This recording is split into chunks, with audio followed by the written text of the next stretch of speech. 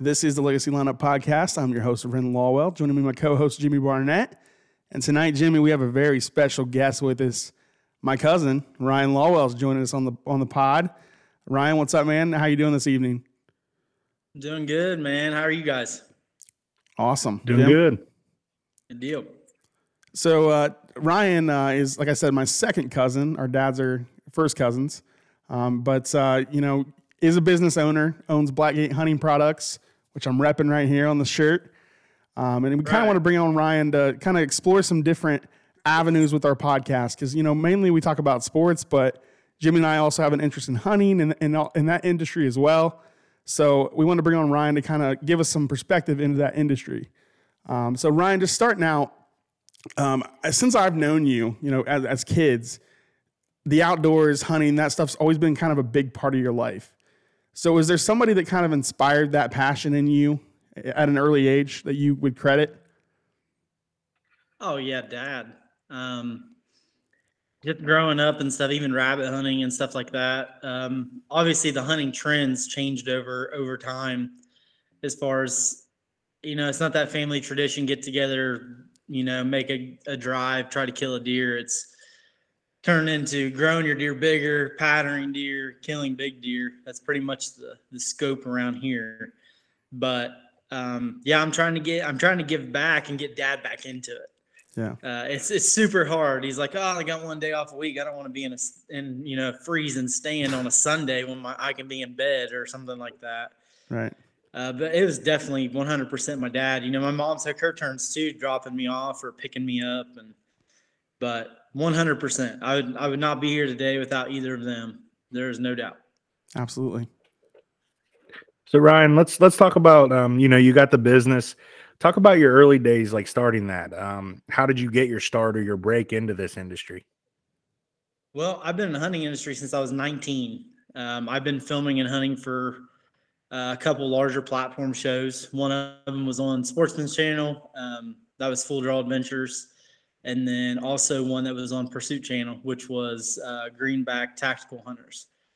And how this all began, it's just such a long story, but I'll try to keep it short, is meeting new people and understanding the industry, understanding the wants of the industry. I'm still on the consumer end of it before I started this venture with Blackgate. And the biggest part was I knew what people wanted and no one was producing it. So I think that was the biggest thing for me. I also seen a lot of big companies taking advantage of your blue collar population, which makes up about 70-80% of the hunting industry.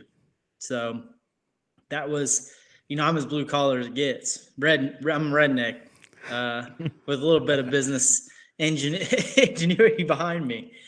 I love to hunt. I love to fish, but my passion is with deer hunting, growing deer, keeping them on my property, picking up their sheds every year, just from A to Z. Everything that I've wanted to do is what I'm doing with my business, because I also own Blackgate Land Management. I also do a lot of food plots, land consulting, setting up properties for deer or for customers to be successful deer hunters. Some people weren't brought up with any experience at all. So that's where I kind of come in, just kind of giving my recommendation, what's worked for me. It may not work for the next person, but I'm always willing to give advice and help a fellow guy out. So I've been there. Honestly, it's blown my mind how much we've grown.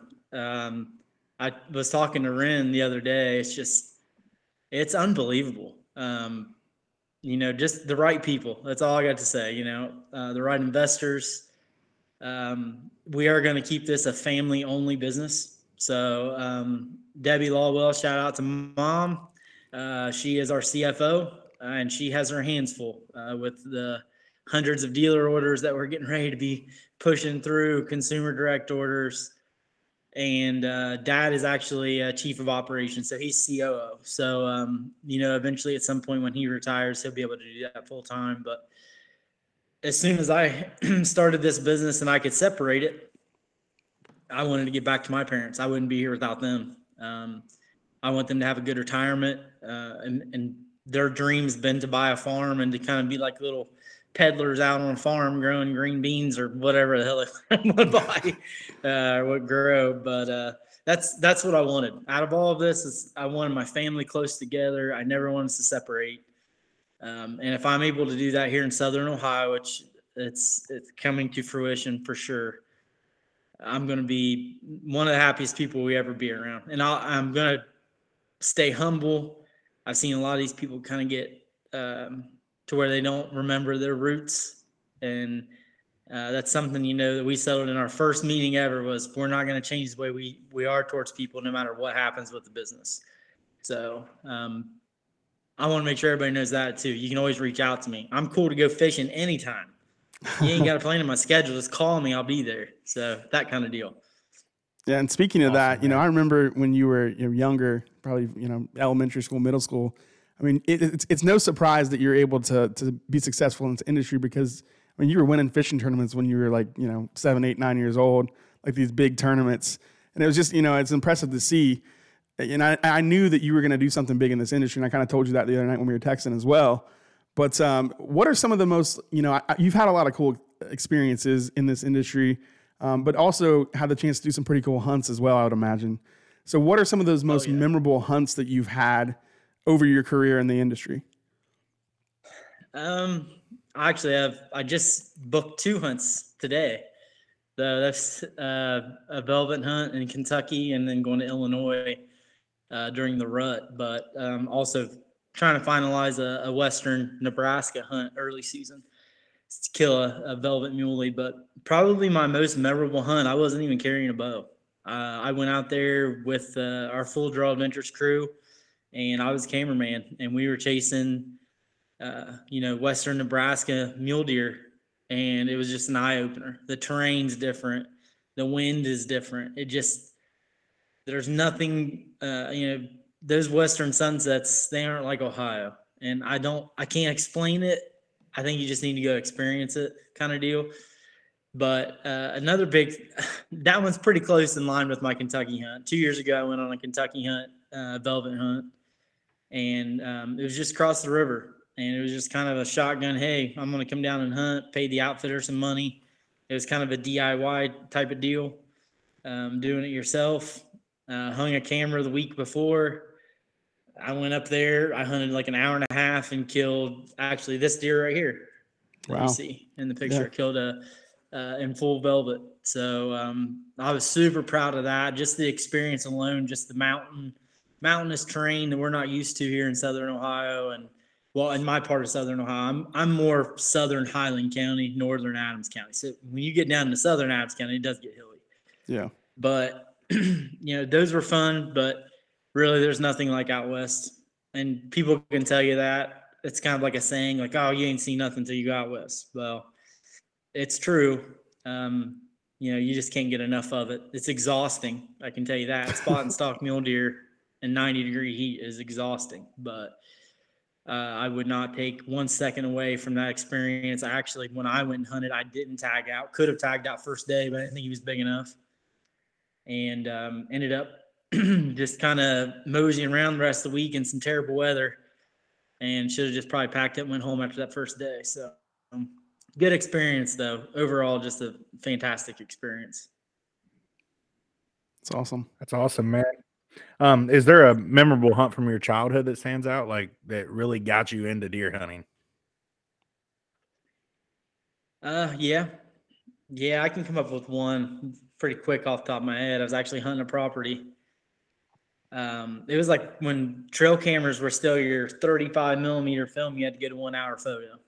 And, went to CVS, got my film developed, and there was a good buck in there. And it was probably right around November. I think I killed the deer November 4th. So I went in there to hunt this particular deer, and all my stuff was stolen. This was a private farm. No one else was allowed on it but me. And honestly, just disheartening. I was young. I couldn't afford to go buy another set. I was barely getting gas money enough to get there. Having to ask mom and dad. But somehow we rummaged up an old ladder stand that didn't even have one of those center support sections. if you know what I mean. Yeah. For Oh, stability. yeah. It's like a safety thing. I should have probably had it, but I didn't. I wanted to hunt a deer. So we hung that stand, and I killed that deer at 4:45 on the opposite side of the farm.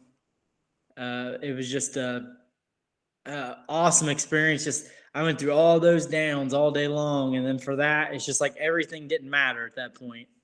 And I fell in love with whitetails. I mean, pretty much I always have been, but from that point forward, I was just like, their unknown, their reasoning for things that they do is what drove me to make Blackgate. I want to get all of these products to where it's giving us an advantage, because I don't care who you are, you'll never figure them out. It's just trying to catch an edge and get closer to the bedding area, stuff like that.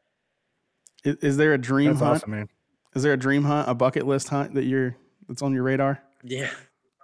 Yeah, I actually just talked to my wife about this. I want to hunt grizzly bear or brown bear. Like anywhere. I don't care where it's at. Obviously Alaska. That's where I want to go. Mm-hmm. I just looked up that trip. I think it was like $20,000, and that was before tag, getting the meat home. I mean, probably to be safe, 30 grand you'll have in a hunt like that. Hopefully I meet some good people in this industry, and they're like, hey man, come out and kill a brown bear, like a 12-footer. I would be happy. But yeah, that's my brown bear with a bow is my number one hunt, and I will do it before I die. Have you had the meat? Have you tasted it? Have you tasted it? Bear meat? Yeah. Oh yeah. Yeah, it's real greasy. Is yeah. it? But it's not bad. I mean, it's still a decent meat. It's just a lot more greasy than like per se like elk. Right. Or venison. Venison can be very dry. It can be very gamey too if you don't know how to cook it. But yeah, we love. We just had a really good friend. One of my food plot customers killed an elk in Montana last year and brought us a bunch of meat. And sheesh, man, there's nothing better than that meat. Have you done that yet? Have you done an elk hunt yet? No, I haven't. I will. That's on my bucket list here in the next year or two. I wanted to do it this year, but just when I go, I'm going to be doing like a backpack in, be there for 2 weeks. I don't care if my phone rings, type of deal. And with the growth of my company, I just can't do that right now. Yeah. I'd feel bad for leaving 2 weeks and leaving the mess for someone else, I should say, because I have my own system. I've built this from the ground up, and I don't want to have to worry about that the whole time I'm out there. I just kind of want to get a year under my belt, a full year with buyers groups and dealers and stuff like that before we go on that adventure. Absolutely. That's awesome. So you mentioned earlier you've been on some outdoor shows, filmed stuff like that. What can you tell us about those experiences? I mean, is there anything you took away from that you use today? Well, that whole industry alone right there puts you in the chips with a lot of people that can make anything happen for you. A lot of big dollar people, owners of businesses that kind of recognize you or something like that will actually give you a time of day. Like, oh yeah, I recognize you from Full Draw Adventures. Yeah, cool. Let's chat. Type of deal. My social media guy right now, that's doing all of our content, our photo shoots, our sizzle reels, our reels for social media and stuff. He's actively doing that now. He's who I met through ATA, the Archery Trade Association show that happens every year in January. And that was because I was part of Full Draw Adventures. So that was a huge deal. And honestly, one of the biggest breaks for me was how to deal with customers. Number one, I seen how they, we would work booths for businesses and stuff like that, and just how to deal with customers, customer service. I went to college, but they don't tell you how to deal with people. And the hunting industry is very like, you scratch my back, I scratch yours type of deal. As long as you have my back, I will always buy product from you. Just very loyal customers. And that's the brand I wanted to build with Blackgate. Blackgate Hunting Products is a lifestyle brand, not a brand that we want to sell out in 2 years, because we will get offered buyout in 2 years. Like someone's going to come want to shut us down and take our stuff because we're going to be crashing the market a little bit, especially with our data plan stuff that we have coming up. But yeah, I think the overall part of being on one of those TV shows, it's awesome. You get to film your hunt. You can always watch it. I don't want really anybody else in my tree with me anymore. I did miss it because if I go out west this year, I will be taking somebody. And I have a really good storyline with a buck that I'm hunting at home that I plan to have somebody film me this whole year, make like a documentary. You go back through old footage, just kind of like a cool story to follow. So I've learned a lot. I mean, you can't pinpoint one thing, but I think if you pick one part out of it, it's who I've met along the way. And, you know, filming and hunting brought me to those people. That's got me to the point I am today. So we're not going to see an expansion like a Blackgate hunting TV show as well? Oh, no, probably not. I'd have to be on like Lee Lakosky level to ever do that. I mean, where I know all my bills are paid and I'm just out goofing around killing big deer. Like that's a little ways off. I would love to do that, but man, networking and trying to get sponsors to pay bills and stuff like that, it's impossible. Like, unless you're a big name like Lee and Tiffany, or you know your big guys, Heartland Bow Hunter, and all those guys, they don't have to worry about it because people fight over them because of the exposure. You know, they're getting 2 million views a month, so your product's gonna be seen 2 million times. You know, if you buy a billboard from them. So, it's just TV world's dying. I'm just gonna give you guys a heads up that outdoor industry TV is dying because of YouTube, myhuntervids.com, like all of those separate third-party channels are taking that TV, you know, kind of down about 10 notches in the last couple of years. So I know you went to college originally out of high school for nursing, and then decided that wasn't for you. So kind of what went into that decision, you know, and what drove you to go ahead and pursue your own business? Honestly, I still stayed in the medical field. Ended up getting my bachelor's in healthcare management and then a secondary bachelor's in like just regular business management. Business administration is what it was. And I actually ended up working for Adina here locally for Washington Courthouse. Actually, I ran their family practice and then also their specialty clinic in Fayette County Memorial Hospital. I was the one that helped open that. If you want me to be completely honest with you, which I wouldn't be there today just because I knew Blackgate was going to get to the point where I was going to be okay and could live on it. Not to the point where I think where we are now. It's just beyond, you know, my wildest dreams. But Adina, when we went through COVID, that was my cutoff. When I had to start sending people home and furloughing people that had families at home and stuff, and I was still there with a job and I didn't have a kid or anything, that was it for me. I couldn't do it anymore. Just killed me. And I don't know, Lawwell soft heart or something, but I just couldn't handle it anymore. Yeah.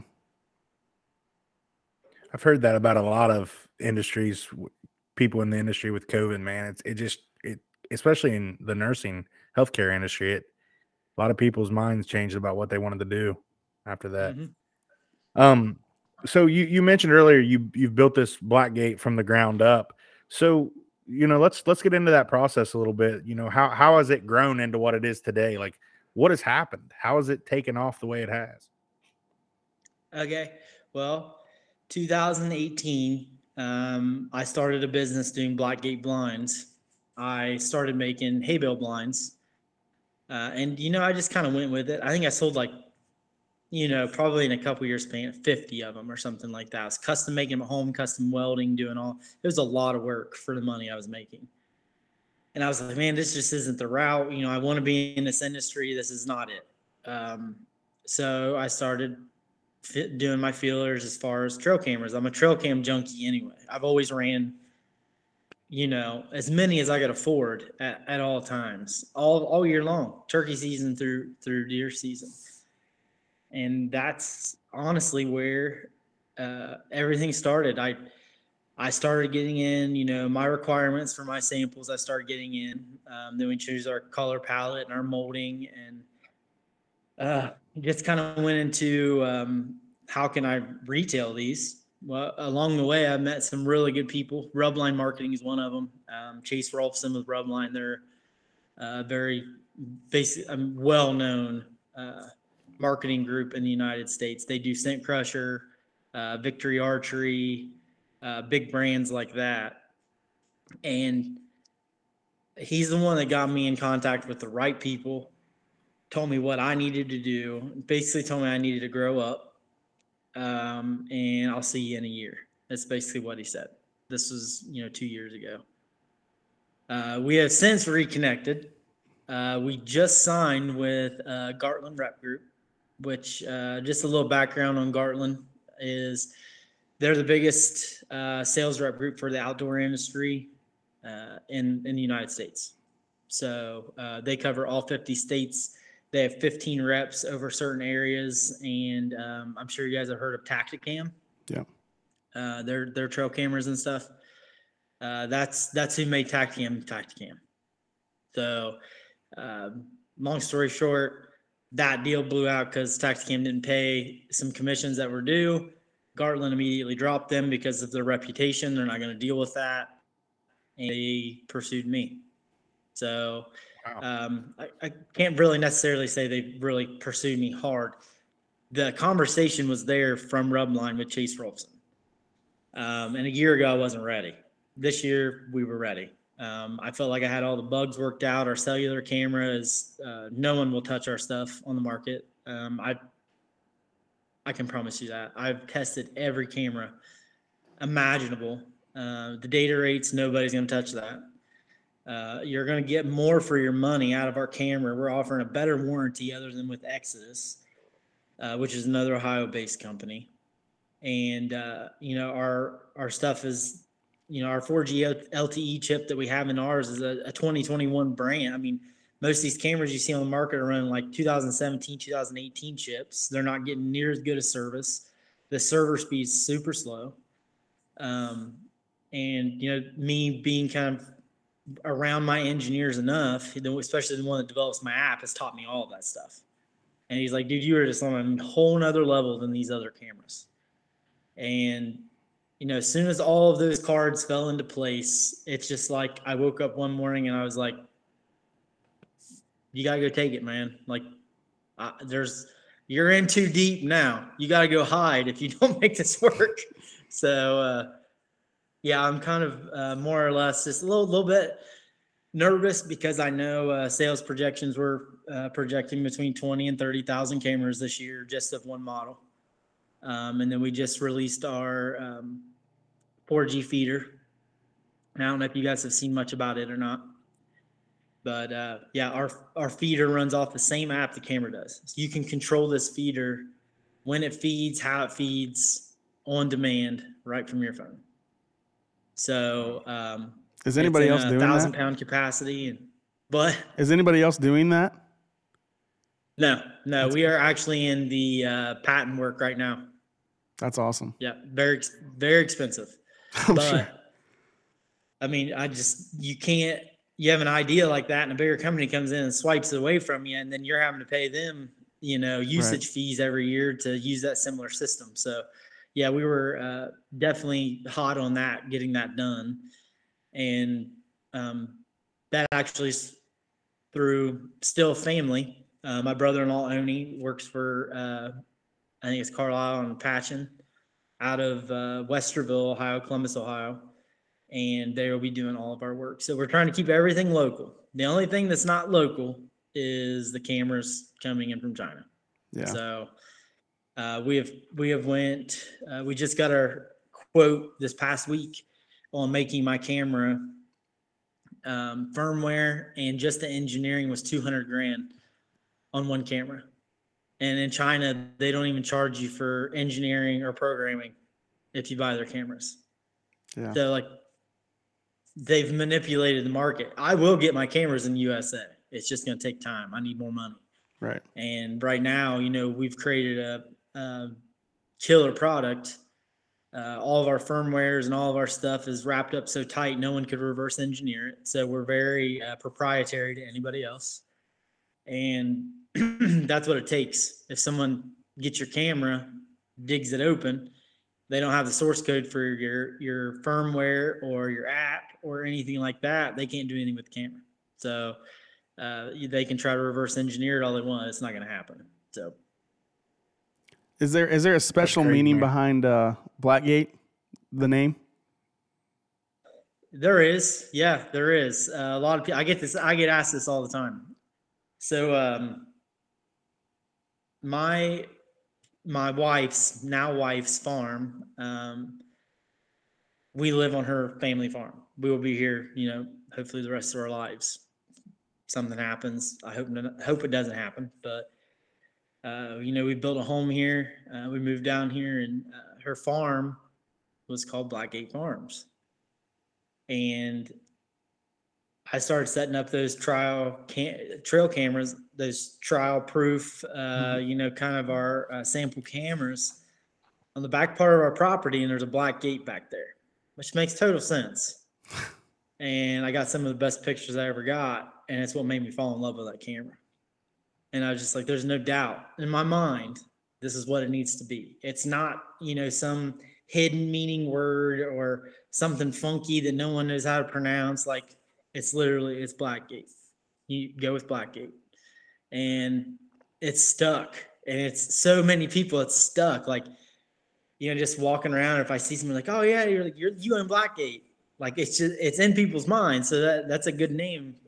If it's sticking in people's minds, it's easy to remember. Logo work and stuff like that's been awesome. We went through a lot of trial and error with that too. But yeah, that's basically the meaning behind it. It's where I live. It started where I lived. Cameras on the farm I live on, and testing everything and developing everything right here. And I had to have that in my name. That's awesome, man. Yep. So, Ren, you want to jump on this next one here? Yeah, sure. So you kind of talked about some people that, helped you along the way, with the marketing firm and that kind of thing. But are there any other influential people, either in, the industry or in business, who have been kind of a person that you could go to for advice, or a person that, has helped you kind of decide how to make a decision on a certain subject? Yeah. Here of recent, we signed with a new USA data company called Velocity. They're called Velocity IoT. And I met probably one of the best guys I've ever met in my life. And he has taken me to a new business level. Having investment decks ready, investment platforms. I own the world. I really do. I owe my parents the world, number one. Yeah. But what this guy has taught me about successful business, how to talk successful business, what investors want to see, and then getting into the IoT industry, period, is huge. IoT, for anybody that doesn't know what that is anything that is pulling data from a product. It's an internet-based product. Our 4G cellular cameras is constantly running on a USA server. So it will send pictures to you automatically. As soon as it's hit, it'll send right to you. All of our products, especially our feeder, same way. So everything that we have in the future, we're going to try to make IoT accessible. But back to Bill, just what he's taught me in this short amount of time. And I turned to him just like I spoke to him today. I have a huge investor meeting on Friday. Can take us to a whole level that I would never comprehend. And, us meeting today and some of his suggestions and some of his thoughts, things I needed to point out, just in words of encouragement. That's the biggest thing. That he's just influenced me. He's wanted me to take Blackgate to a whole nother level, and we've done that. And that's been, I'll never be able to repay that.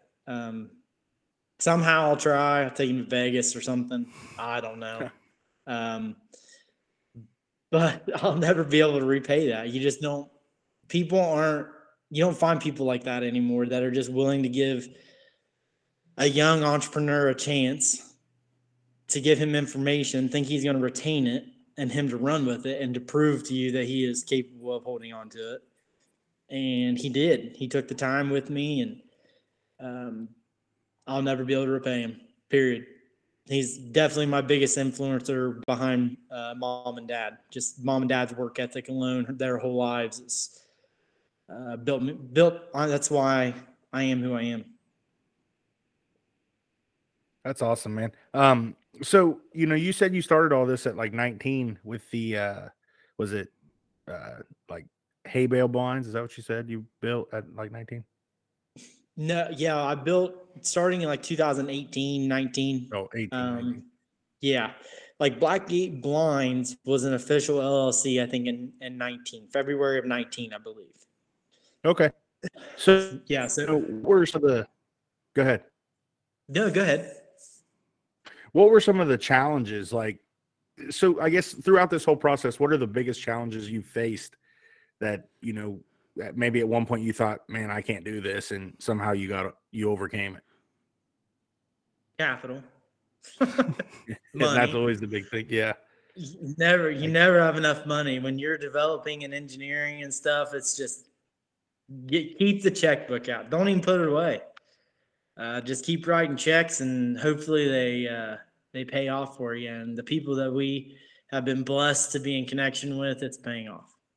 So it could have easily went the other way. We could have been, crazy amounts of money in the hole with a product that's going nowhere. But, also my parents too, they bought in ownership as well. So that was a big deal. I wanted to make sure they had their piece of the pie. They were definitely a good kickstart for me. It wasn't all the fun, obviously all the funding that we needed, but it was a good kickstart to get where we needed to go. And I wanted to make 100% sure that they were going to get profit shares and have ownership in the business and have some say. And Ryan, as we're sitting here talking, I have, sorry, Ryan. It's funny. I have Shark Tank up on the TV show here. It's muted, but I'm sitting here thinking that we're on an episode of Shark Tank, and you're just like this. I mean, man, it's amazing. I mean, I love hearing this. So, I mean, we got a ways to go on the episode, but just congrats on everything you've accomplished. It's pretty awesome to see somebody do that. Yeah. And so kind of expanding on that a little bit, what would be your advice to somebody that wants to kind of break into this industry? Somebody that has an idea that they think can be profitable. What would be your advice to them as they move along that process? As far as funding? Either way. I mean, funding, business advice, like how to get started, take the plunge, I guess. I don't know. What would be your advice? You got to believe in it. Yeah. When I first started, I knew my product would make a difference, number one. And I believed in it from A to Z. It's just like we went to so many banks, guys, and I want everybody to know this. If you're looking to start your own business or anything, your bank isn't necessarily where you want to go first. You're going to pay higher interest there. They're not going to give you enough money. They're going to want collateral, tons of collateral, everything you own. Nothing against banks, because I'm very loyal to the bank I'm with. But that isn't where you want to go for funding. There are so many options out there. You got to put the work in. I can't tell you how many nights I didn't sleep looking up small business loans, angel investments, all this stuff. I'm like, dude, all I need is $500,000 and I will make $6 million this year. Just someone give it to me, and I promise you, like, I'll give you a giant profit share. Let me get to this level. Just give it to me for 1 year. And I've quickly found out no one wants to be in an investment in 1 year. They just don't. They want to be in for a long haul, have a discounted profit break, to buy shares at the end, and that's perfectly fine. They're betting on you. prove them wrong, blow them out of the water, then that money you're paying back if you do get bought out later down the road is minimal. I mean, you're just like, they built me. They gave me what I need to put me in a place I'm in today. And that's so worth it. And I'm always open. Any young entrepreneurs or anything, just what I've learned just in the last 2 years, and taking this to absolute way beyond my expectations, reach out to me.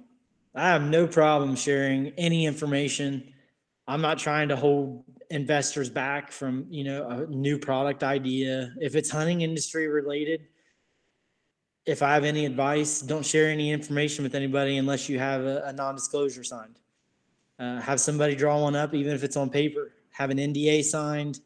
Make sure your investment is protected. You may think it's just a piece of paper. That piece of paper will go a long way in court, especially if you have NDA and they're going and trying to make the same product, that you're making. So that's number one. Protect yourself. Look out for yourself. Never give more than what you're getting back, I should say. That's a big thing, because I'm a very generous person. Like, oh yeah, hey, you can have all of this. Just give me this, and yeah, blah blah blah. And then at the end of the week, I'm like, why did I do that? Like, it could have been a fair trade. Both parties been happy. Would have been done. But I also think that's built relationships. I hate to say it that way, but I really do think it's built relationships and made great relationships for me. But anybody getting into this business world sorry, I want to check my battery level in my MacBook. Business world of being an entrepreneur, introducing a product to the hunting industry. It doesn't have to be the hunting industry. Any product. There is angel investors and people out there with so much money that got to get rid of it. Like, and I was, we're naive. We're small town boys.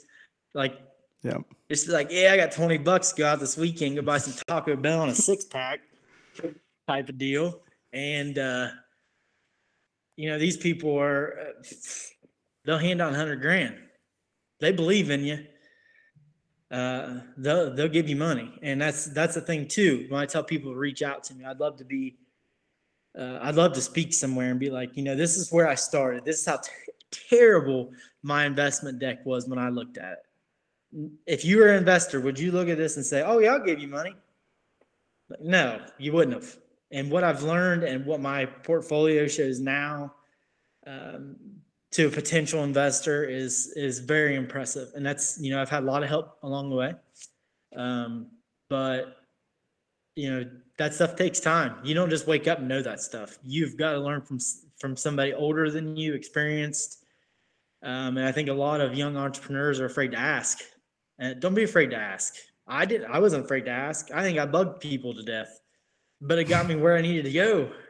So I hate being that way, but I just wanted this so bad. And if you want something that bad, you'll do whatever it takes. I wanted to be number one self-employed because I'm going to create jobs in my hometown. I've always wanted that. I'm like, I want to create jobs. I want people to have a great work environment, love what they do. Number 2, I wanted my family involved. Number 3, I didn't want to drive an hour to work. And number 4, I wanted it to be hunting, and I'm doing it all right here. Like, I have a very, very nice shop. We won't be here for very much longer. We've completely outgrown it. But you can't buy anything for less than like $1 million right now commercially. So we're just gonna wait it out for a while. But yeah, that's my advice, man. If you were to relay that to anybody, is reach out to somebody. They will be more than happy to give you feedback and talk to you. I think that's really good advice. And we really appreciate you talking about your business and telling us the story of that. But we are kind of a sports podcast as well. So I want to segue a little bit and talk a little bit about some sports stuff here. So I know you were quite the athlete in high school. Played baseball, basketball, and golf, I believe. I don't know if you did anything else. Did you do anything else? Baseball, basketball, and golf. Okay. Yeah. You couldn't tell it now. Well, I But mean, I'm sure you could probably still hit a baseball if I had to guess, and a golf ball as well. You probably still golf. yeah, golf ball I'm all right with. I haven't played golf in like 2 years. So, or fished, if you believe that. Wow. But what are some of your most memorable moments in high school as far as sports go? I know you guys had some pretty good Striking you baseball out. teams. Well, you didn't strike me out, I don't think. Uh-huh. Did you? I think it was in middle school though. Maybe. Was that your I most struck you memorable out on moment? a change up. Well, yeah, that was my most memorable. Most memorable moment was when we went to regionals as a freshman. Got beat 1-0, and our pitcher threw a no hitter. Go figure that out. Was that Tim Stites? No, that was actually our pitcher that night was. That was my freshman year, so that would have been. Gosh, I can't even remember who it was that pitched. We had 3 aces, man. We had 3. Did he really walk? good pitchers. Did he walk the winning run in or what?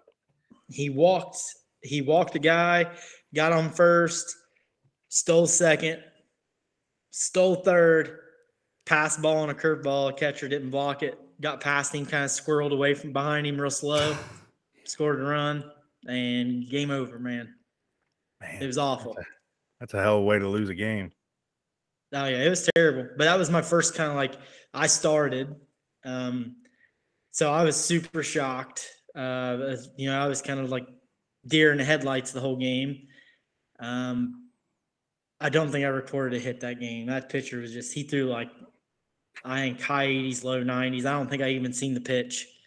I was just a little young 15, 16-year-old kid. It was in the glove, and I was hearing it smack. I was like, just walk me, man. Just get me on base. Not that I could run, but I just wanted to get on base, man, and have some music playing and enjoy the moment. Now, if that had happened when I was a senior, I'd have been looking to jack one at that point. But, yeah, just that was some of the best times of my life was playing high school baseball, golf, going to regionals in golf, getting beat by 1 stroke and of a guy in another group. That was disheartening to go to state. Yeah, I shot like 72, I think, or 73 at it's in West Virginia. I can't remember what that golf course was called, and it was tight, man. I'm kind of a scratch player. Like I was scratched for a long time. I was 0 handicap, and I scrambled around that course. I mean, I would hack one on the wood, chip out, hit a wedge within 10 feet, make a par. 1 putt for par, and then the next one I'd be hooking into the woods to the left, hit it over the green, chip up, have to 2 putt or 1 putt for par. I was on that day. Like if my driver would have been good, I'd have shot in the 60s. And me getting beat by 1 stroke, I can remember exactly. It was on hole 17, and I 3-putted for a bogey. And I'll never forget that. Like if I'd have 2-putted, we'd have went to a playoff, and I know I'd have beat that guy in the playoff because I would. I mean, I think he was a sophomore, if I'm not mistaken. He was, younger. Still a good golfer to shoot that kind of a score as a sophomore, 16-year-old kid. Yeah. But I would have beat him. I would have done something to intimidate him, make him laugh, or at least I would have done. I don't care what I would have had to do. I was going to beat him. But yeah, it was pretty disheartening. And then basketball, I actually didn't play past my sophomore year. I only played my freshman sophomore year, and honestly, that's where my hunting industry stuff started. Right then and there, I started filming and hunting in the fall after golf season and stuff. And, it's led me where I'm at today. I regret it every day. How Coach Lawwell probably didn't approve of that very much. That's what I was going to say. Your dad was the coach for a long time. I remember going to games as a kid and watching him coach. Yeah, he hated it. Yeah, he wasn't very happy. But I just had I love basketball. Like I can literally watch basketball all March Madness. I don't care who's playing. I can watch it. I love going and playing pickup games. I haven't done that in forever. I miss it. But I think the biggest disappointment for Dad in my lifetime is I quit basketball, and like he was known as like basketball coach. Yeah. But that also was a lot of added pressure too, man. I'm sure. Freshman, 7th, 8th freshman year, That's the only reason I was playing. It's because my dad's a coach or whatever, and I still average like 16 or 18 points a game, and it was hard on me. It really was, but I had really good friends. They stuck up for me. But I think looking back now to where this has led you, I think he'd probably forgive you for that. Yeah. Oh yeah. Yeah. He told me, and I won't forget this. He told me, he said something about like, you're spending too much time hunting and learning this trade as far as the hunting industry is like, I hope that pays off for you sometime, because you have to look back and how many years you wasted doing this. I remember him telling me this, and it's like, this is not wasted time. It's not. I promise. It just sounds like take time to develop. It's developed. Sounds like something his cousin Rob would say. Yeah, I think they're a lot alike. More and more, I talk to your dad, man. They're two peas in a pod. For sure. What was your favorite sport to play?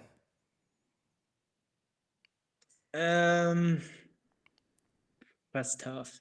I like golf's pace, because you're at your own pace. But baseball is because it was team.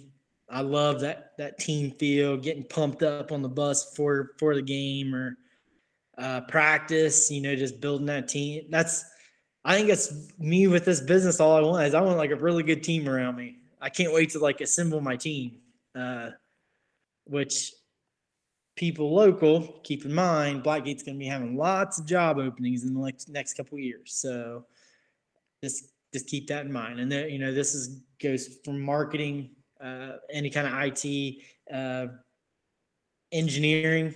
We're doing it all right here in house. So we want to create jobs locally. Just kind of keep an eye out if it's something you're interested in. Yeah, I'm thinking about turning my teaching license in.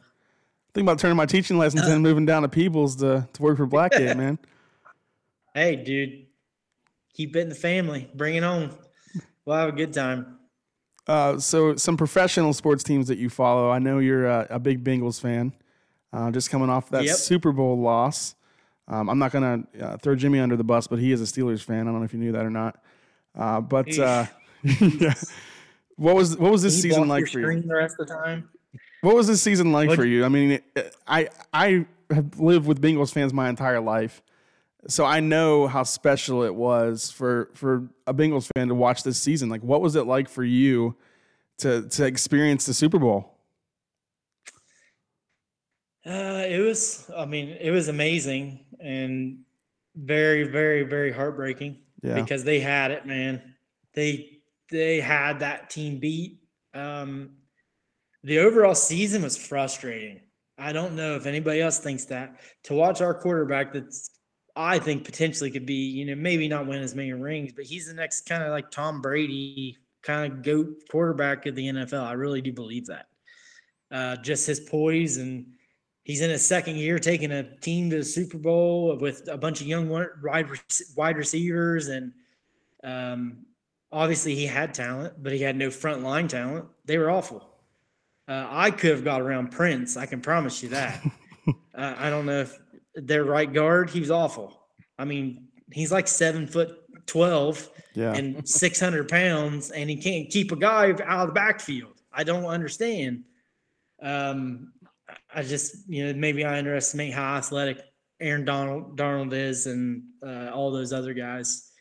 But it was a frustrating season. Watch him get sacked a record amount of times. But, man, being in the Super Bowl and having that chance, I think that's the only chance we're going to have for a very long time.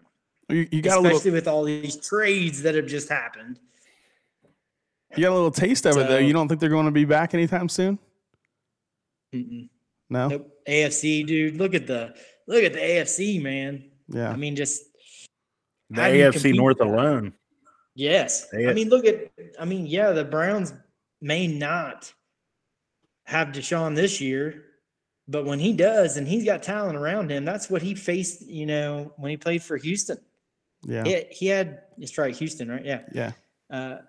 He had issues with talent around him, and he's a scrambling type quarterback, and they have some good receivers mixed in there, and they got a crazy running core. I don't know how you're going to stop that team. He ain't going to hand it off to Chubb or I don't know what the other one's name is. Kareem Hunt. I can't remember. Hunt. Kareem Hunt. Yep. Yeah. You know, you're handing off to them, and he can do a wheel route and run himself. I mean, how do you stop that? You can't stop that. Yeah.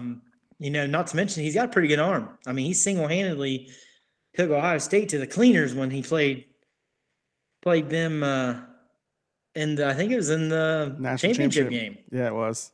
Yeah. Yeah, he made us look like idiots. So I'm a huge Buckeye too. So this past season was really, it was really frustrating at times. And then I don't know how they come back and win the Rose Bowl. Yeah, that was pretty interesting game for sure. Was their talent finally showed. It's like they had to go down 3 touchdowns before they woke up. Yeah. But so you and Jimmy may be rivals in the football world, but in the baseball world, I have a feeling you have the same love for the Cincinnati Reds. So what are your thoughts on what the Reds are doing this offseason? Trading Winker, Suarez, not re-signing Castellanos. Completely different group. Jimmy's the optimistic Reds fan, man. He wants to be optimistic every year, but it's kind of tough to do. Am I wrong? Dude. Like, how many wins we have last season? 82? Yeah, somewhere around there. 82. So we haven't had a 100-win season in how many years? It's been a while. 2006, I want to say. It was probably back in the Adam Dunn. Didn't we have 100 wins when he was there? I have to look that up. Especially Suarez, man. And obviously we're stuck with Joey Votto, although he gets on base. But man, that contract was just absolutely ignorant to sign that many years ago. I just do not agree with that. Would you agree with this, Ryan? This is what I've tried to explain to Ran. The Reds, no matter how bad we want them to be the Dodgers or the Mets or whoever, they're not, and they're not going to be. That's why contracts like Joey Votto's are bad, because the Reds can afford to sign one of those. So They did it with Joey Votto 8 years ago, whatever it was. They said 2 years now, right? Yeah. Yeah. And now fans want guys like Castellanos, like the Reds. Okay, he's 30 years old. You want to sign him to an 8-year deal for $190 million? Like, I don't, even as good as he was, I don't want to do that. And he doesn't want less than that. So, like, they sold Winker after a good year. And typically the Reds don't do that. They hold on to guys for another crappy year, and then they want to sell them, which is kind of what they did with Suarez. Suarez was awesome 2 years ago. And last year, what did he do? He was the worst he's ever been in his career, and they got rid of him on a low. So it's like they took Winker on a high and Suarez on a low and sold them both. So I don't know, man. I mean, you can say what you want about those trades, but in my opinion, I think it was a good trade for the Reds. I know it's not what the fans want, but from a business standpoint, they're not bad on paper. I mean, they have guys. I'm optimistic that they're not going to win the World Series, but the Dodgers already won it. You know? Oh, I know. Look at the Dodgers. And they just keep adding talent, world-class talent to their already world-class lineup. It's just like, that's where I feel like the MLB they got to make a change to where the Dodgers have this salary cap, and then the Reds are down here, below the dirt, teams like us. Why do we even have a team? If we aren't competing for anything, why are we even playing? Like, why is, tax money going there? And why are we pulling in talent to think we can win? Just like when we brought in Puig there a couple years ago. He was an incredible talent for a couple years. We brought him in, I swear, just to pull fans in. That's what the Reds do. And I like Puig. That's what they did with Scotty. That's what they did with Scotty Rowland. I mean, they brought Scott Rowland in. Yeah, he helped to get the team to the playoffs, but I don't know, man. We would need a whole podcast for me to go all day because I could. But I don't know. I'm optimistic. India is my guy, though. I love him. Yeah, I know. He had a bomb today, didn't he? Or yesterday? Lead off bomb yesterday. Yeah, lead off. Yeah. Yep, I get my dose. I made sure in my workspace I had a 120-inch flat screen up here in my shop because that Sports Center is on in the morning. If I'm working on the computer, I better be watching Sports Center. That's my life. So I woke up with my dad every day. And yeah, I seen that. It's like a hell of a way to start the year kind of deal. It's just, He is going to be incredible, but I don't see them holding on to him very long either. Nah, the thing about the Reds is, like, if you go through their minor leagues, like, they do have some really big bats there. It's just those guys really aren't ready defensively. I mean, the baseball's different at the big league level. It really is. I mean, you go from seeing guys that are wild and can't command in AA and AAA to guys that can command and, throw 96 mile per hour sliders in the pros. So I don't know. I'm optimistic. Like Ren said, I think I'm going to change my Twitter handle to the optimistic Reds fan. You should. I should. You should, because I could see him winning about 40 games this year. Hey, one more sports question for you. How's your bracket doing? Oh yeah, I mean, number one, I hate Kentucky, but I did pick them to win.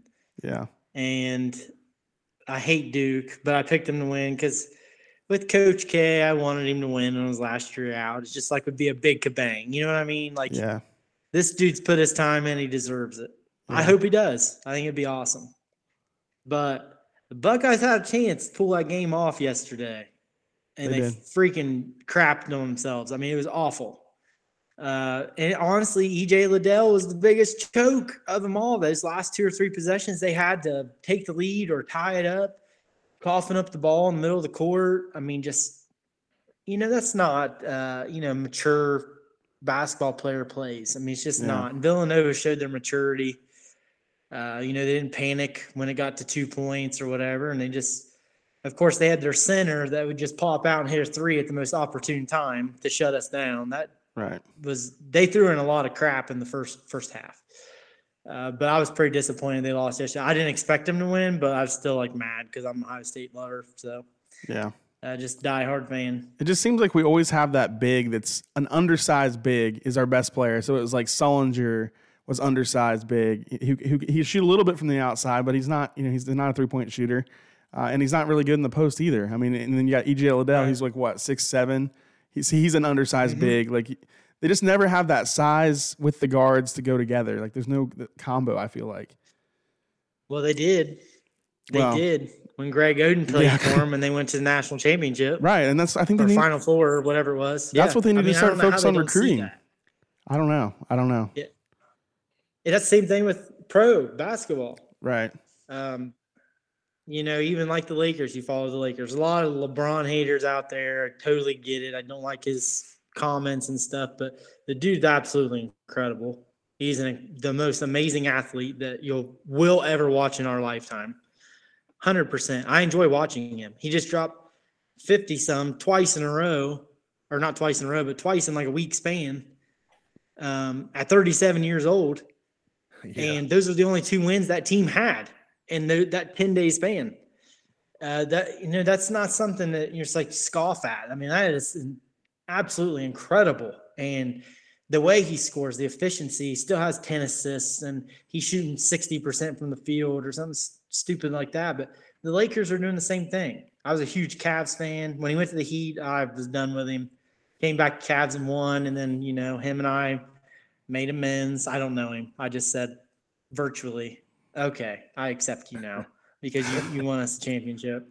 And then, him going to the Lakers, everybody knew that was going to happen, so I'd already accepted it before. But he just he's playing center.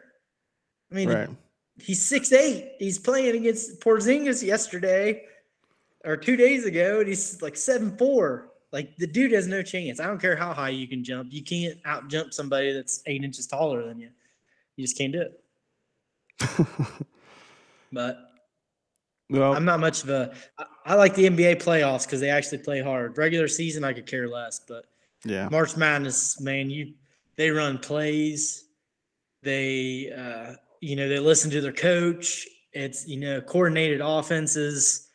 They play defense. They got grit. You just don't have that anymore, man. It's especially in the pros, you don't have that. Not until it's like game 7 of of the finals or something like that. Then it's just like they're all over the floor. They won it. But yeah, I miss the Buckeyes being in contention, man. For sure. Well, as we wrap up this episode tonight, tell the people how or where they can find you, your socials, your website, all that stuff? Yeah, you can find us online. We have a website with our full retail product. We're actually just getting ready to add some more products to our line, a lot of accessories at you can look at www.blackgatehunting.com. All of our social media handles, Facebook, Instagram, I believe Twitter. We don't do much activity on Twitter just because the algorithms, it's kind of a waste of time for us. Stuff like that. YouTube is all at Blackgate Hunting Products. So you'll be able to check all of our stuff out. We try to post daily, try to keep current, fresh content all the time. That way you can see how well our products are doing, progressing. Also pictures that clients or customers have sent in for us to share. It's a really cool deal. And we're creating a unique culture that I'm super proud of. For sure. And I'll tell you what, if you follow Ryan on Instagram, some of the videos you're posting from your trail cams on there are pretty impeccable as far as the sound quality and the video quality as well. I mean, I was watching a video the other day of some turkeys crossing a creek, and it was incredible just seeing the quality of that image. And then you can hear, of course, the gobbles as well. So pretty incredible stuff. Yep.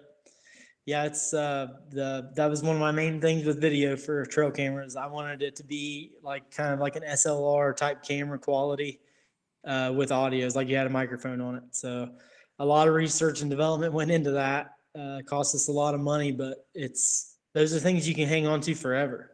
You know, those videos and pictures and stuff. And I feel like people, especially if you manage your own farm, I'll never get rid of any of that stuff. Just means a lot to me. You know, I'm growing these deer from babies and turkeys from babies and killing them when they're mature and letting the new offspring come in and take over. It's really cool cycle here. Absolutely. Well, Ryan, we certainly appreciate you for joining us tonight, man. It's been awesome to learn about, your business and the experiences that you've had. And I think, your following is going to help grow the legacy lineup as well, because I know you got a pretty big following on social media. Sure. So we'll push that out to your followers as well. But thanks for joining us, man. I mean, it's been a great episode, getting to learn more about you, and I'd like to reconnect with you as well. So thanks for coming on. For sure. Yeah, let's definitely follow up again. And like I said, I always spread the legacy lineup across all my platforms and stuff anytime that I'm going to be on there, anytime period, even on my personal page. So I love what you guys do. It's pretty awesome. All right, man. Thanks for coming on. We appreciate it. Yep. Have a good one. Well, that was Ryan Lawwell, owner and operator of Blackgate Hunting Products. So Jimmy, it was pretty cool to talk to Ryan about some of his experiences, talk about his business. He does have some pretty cool products. I mean, I'm wearing the gear tonight that I got from him a couple weeks ago, but he's got some pretty cool hats as well. He's going to drop here pretty soon. So check him out, blackgatehuntingproducts.com, and give him a follow on Instagram and Facebook. Anything you want to say here in closing, Jim? No, I just awesome episode, great episode of Shark Tank there. I thought it was awesome. I mean, just to hear a local story like that. I mean, hopefully our listeners like it. We got some pretty cool stuff coming up through the pipeline too. Obviously the Pitzer episode hasn't aired yet, but it will soon. So just some cool stuff coming, man. I'm excited. Yeah, for sure. I also reached out to Dante Jackson. He said he would be glad to come on for an episode, probably looking at April for that, maybe April or May. I wanted to give him some time after the basketball season to kind of catch his breath a little bit and spend some time with his family. I'm sure he's been away from them for a while. So, but he will be on down the line as well. So if you want to hear from the GOAT of Greenfield Tiger basketball, check that out coming down up the pipe. But once again, this has been the Legacy Lineup with Ren Lawwell and Jimmy Barnett. Thanks for tuning in, and we'll see you next time. This episode is brought to you by Lakeside Real Estate and Auctioneers, LLC. Totes My Goats Bar and Grill, our barbecue is the GOAT. And Legends Barbershop, your haircut is our legacy.